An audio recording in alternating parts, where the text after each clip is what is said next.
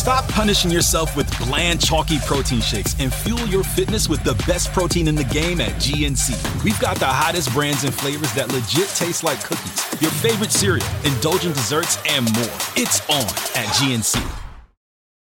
Does Monday at the office feel like a storm? Not with Microsoft Copilot. That feeling when Copilot gets everyone up to speed instantly? It's sunny again. When Copilot simplifies complex data so your teams can act, that sun's shining on a beach.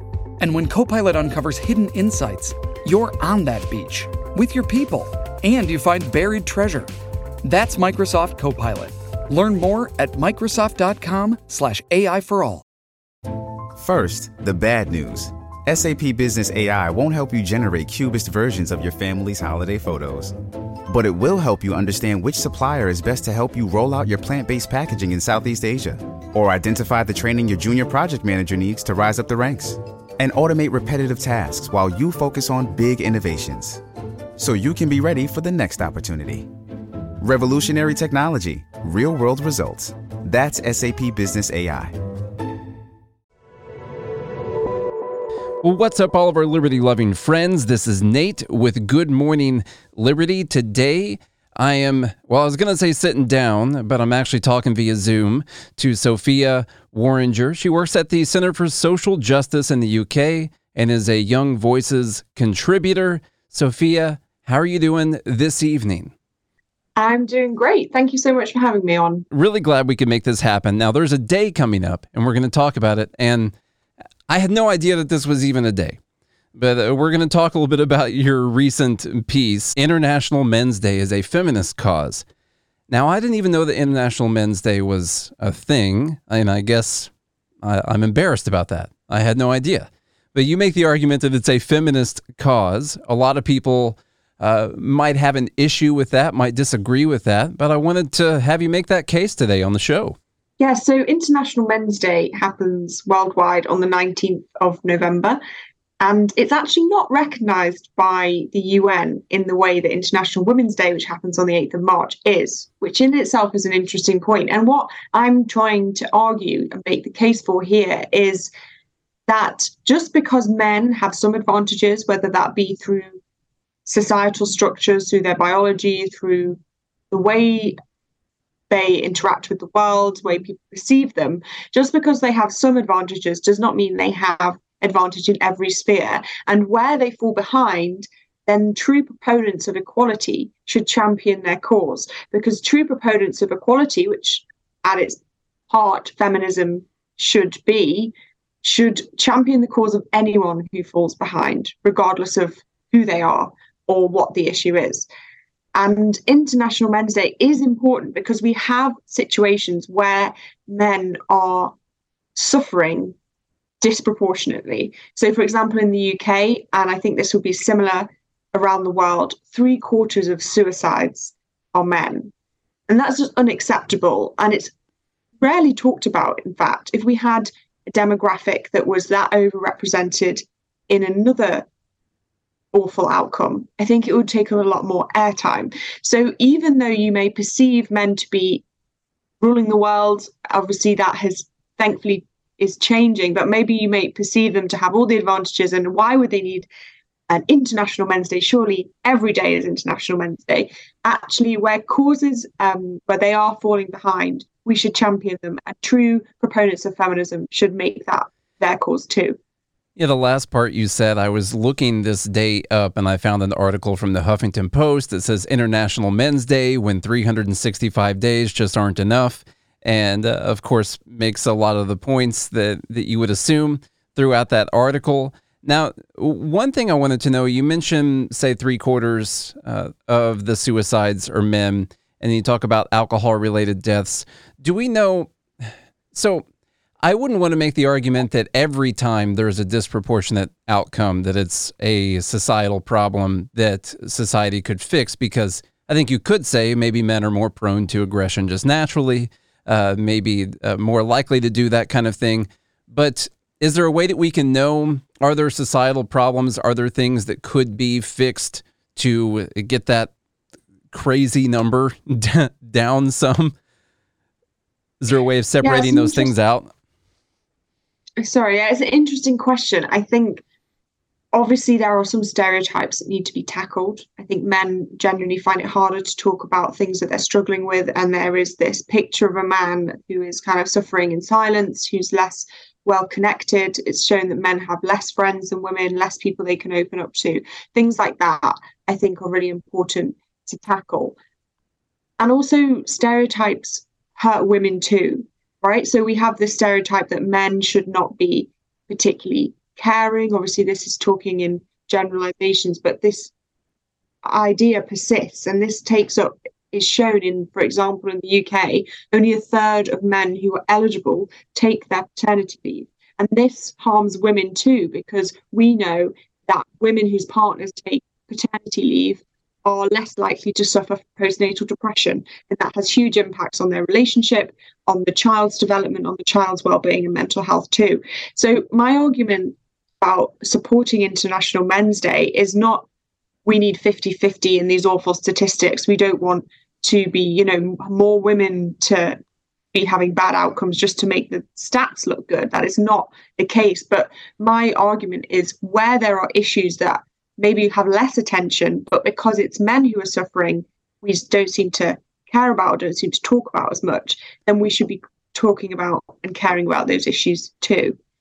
I'm sure that making the argument that this should be a feminist cause, that's one of the biggest hurdles to get over, because feminists, they're trying to make women equal, of course, and fight for equal rights for women. So why would they spend any time fighting for equal rights for men? Do you think, and I assume you've heard a lot of arguments along those lines, do you think that shows that it wasn't about equality for everyone, perhaps, and was just clearly about a specific group and not so much equality for everyone? I think there is a danger that feminism, particularly Western feminism, which is often centered around white women, is quite blinkered in what it decides to propose as its causes. And I think there's an example of this, of really kind of widespread silence about the suffering that women are undergoing in Afghanistan, for example. Women now banned from parks and recreational spaces, and what is happening to the women in Iran, where there's mass arrests for peaceful protesting.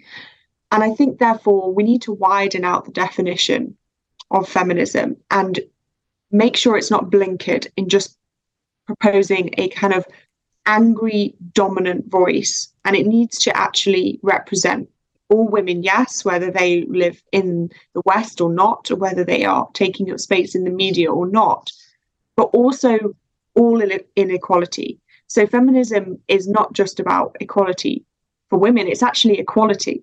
And often we're in danger of seeing feminism actually as female dominance only. And that is not good for women either. And I appreciate your point that, is this just another way of women having to take up the emotional labor, the problems, the issues of men, and another way in which they have responsible for men's outcomes and another burden that they have to bear. But my argument is this actually helps women too. And we need to see the sexes as not pitted against each other. But when they both thrive, we all thrive. When one thrives, we all thrive. And when one is on the way up, the other shouldn't be on the way down. So when women are on the ascendancy, it shouldn't be at the expense of men having to be pushed down. True proponents of equality should be sharing that vision for improving people's lives with everyone, and not deciding it's a particular strata, only a society that can benefit from that. This show is sponsored by BetterHelp. Don't you wish life came with a user manual? I know I've needed that many times in the past, but unfortunately, we don't get that user manual. You're just sort of left to figure it out on your own and hope you're making the best decisions. Maybe it's a career change, a relationship. Maybe you're a new parent. It's pretty easy to feel very stuck. Well, we don't have that user manual, but we do have BetterHelp.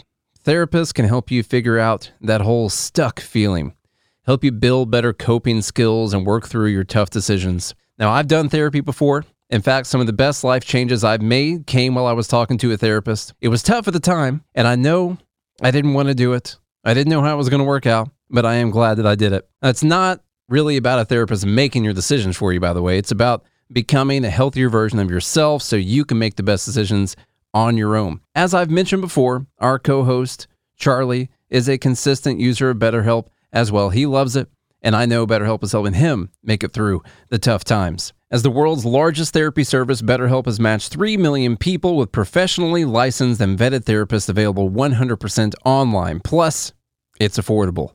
Just fill out a brief questionnaire to match with a therapist. If things aren't clicking, you can easily switch to a new therapist anytime. It couldn't be simpler.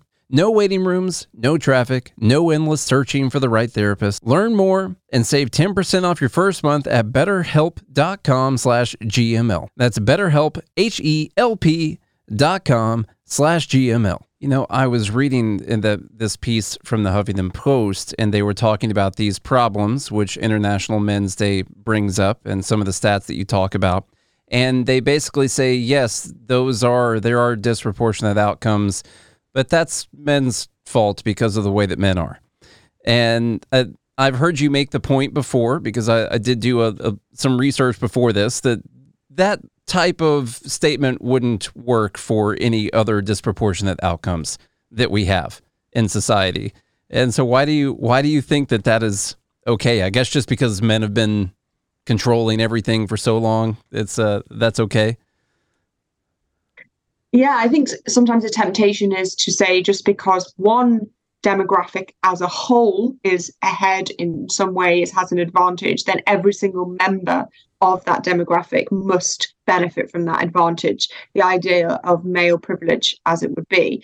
And actually, that needs to be so much more nuanced. And we in the UK, for example, have girls outperforming boys in our standard exams that are taken at 16 every single year since they were founded. And one of the professors commenting on that said, maybe it's because girls are just cleverer, and maybe it's because boys in the last few years have spent more time on PlayStations than studying, particularly during COVID when they were at home and schools were closed. Now, that kind of overgeneralization and stereotype would not be acceptable by any other group. But I think if you see someone as untouchable because they are part of a wider homogeny of a group that you decide has an advantage, they can be an acceptable punch bag, and you can criticize them and you can tear them down in any way and as much as you want. These brands of toxic masculinity, for example, used to label whole swathes of the population and their expression of their gender. You can use this group as a punch bag because as a whole, yes, they may be having advantages, but you fail to take into account that individual people's lives may be different from this whole, and you can still be part of a group that is maybe dominant or in the majority while still experience disadvantage yourself. Particularly in the UK, for example, white working class boys, they are the least likely to go to university, even less likely, than those who've been in care, so in the care of the local authority and removed from their parents. They are even less likely to go to university than that cohort. And yet we don't really hear about that. We don't really have campaigns on that. And so because they're seen to be part of this dominant group, less people are taking up their cause and championing where they may be experiencing disadvantage. And that's really one of the problems with putting people into groups is, it might be true. It is true that men dominated, and I would just say that men, mostly white men, treated women terribly throughout history, and we can all agree on that.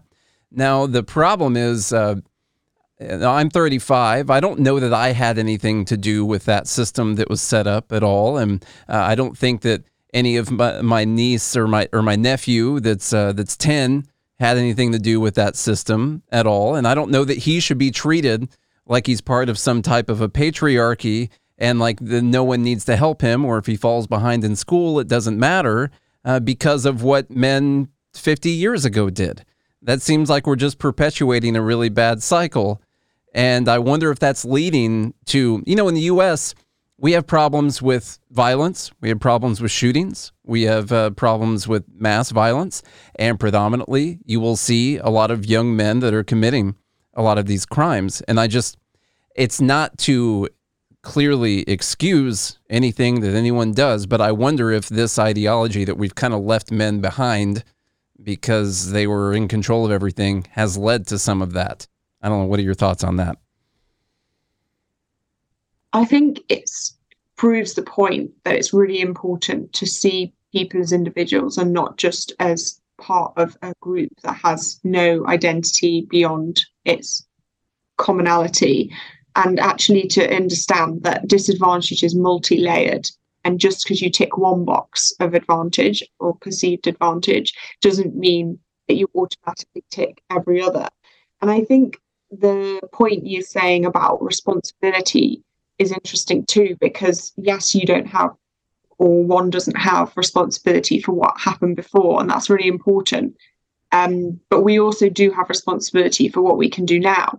And what we can do now is we can tackle stereotypes, we can push back against the unhelpful direction in which feminism is pushing, which pits men and women against each other. And we can be part of bringing more harmony and more solutions to this relationship. And I think this is not to in at all belittle or talk down the experiences of women who have suffered at the hands of men or at the hands of a society that's built for men and where men have thrived. But this is just to add some nuance to that debate and say, look, some men are not coping. And if we believe in equality, we should be looking at that.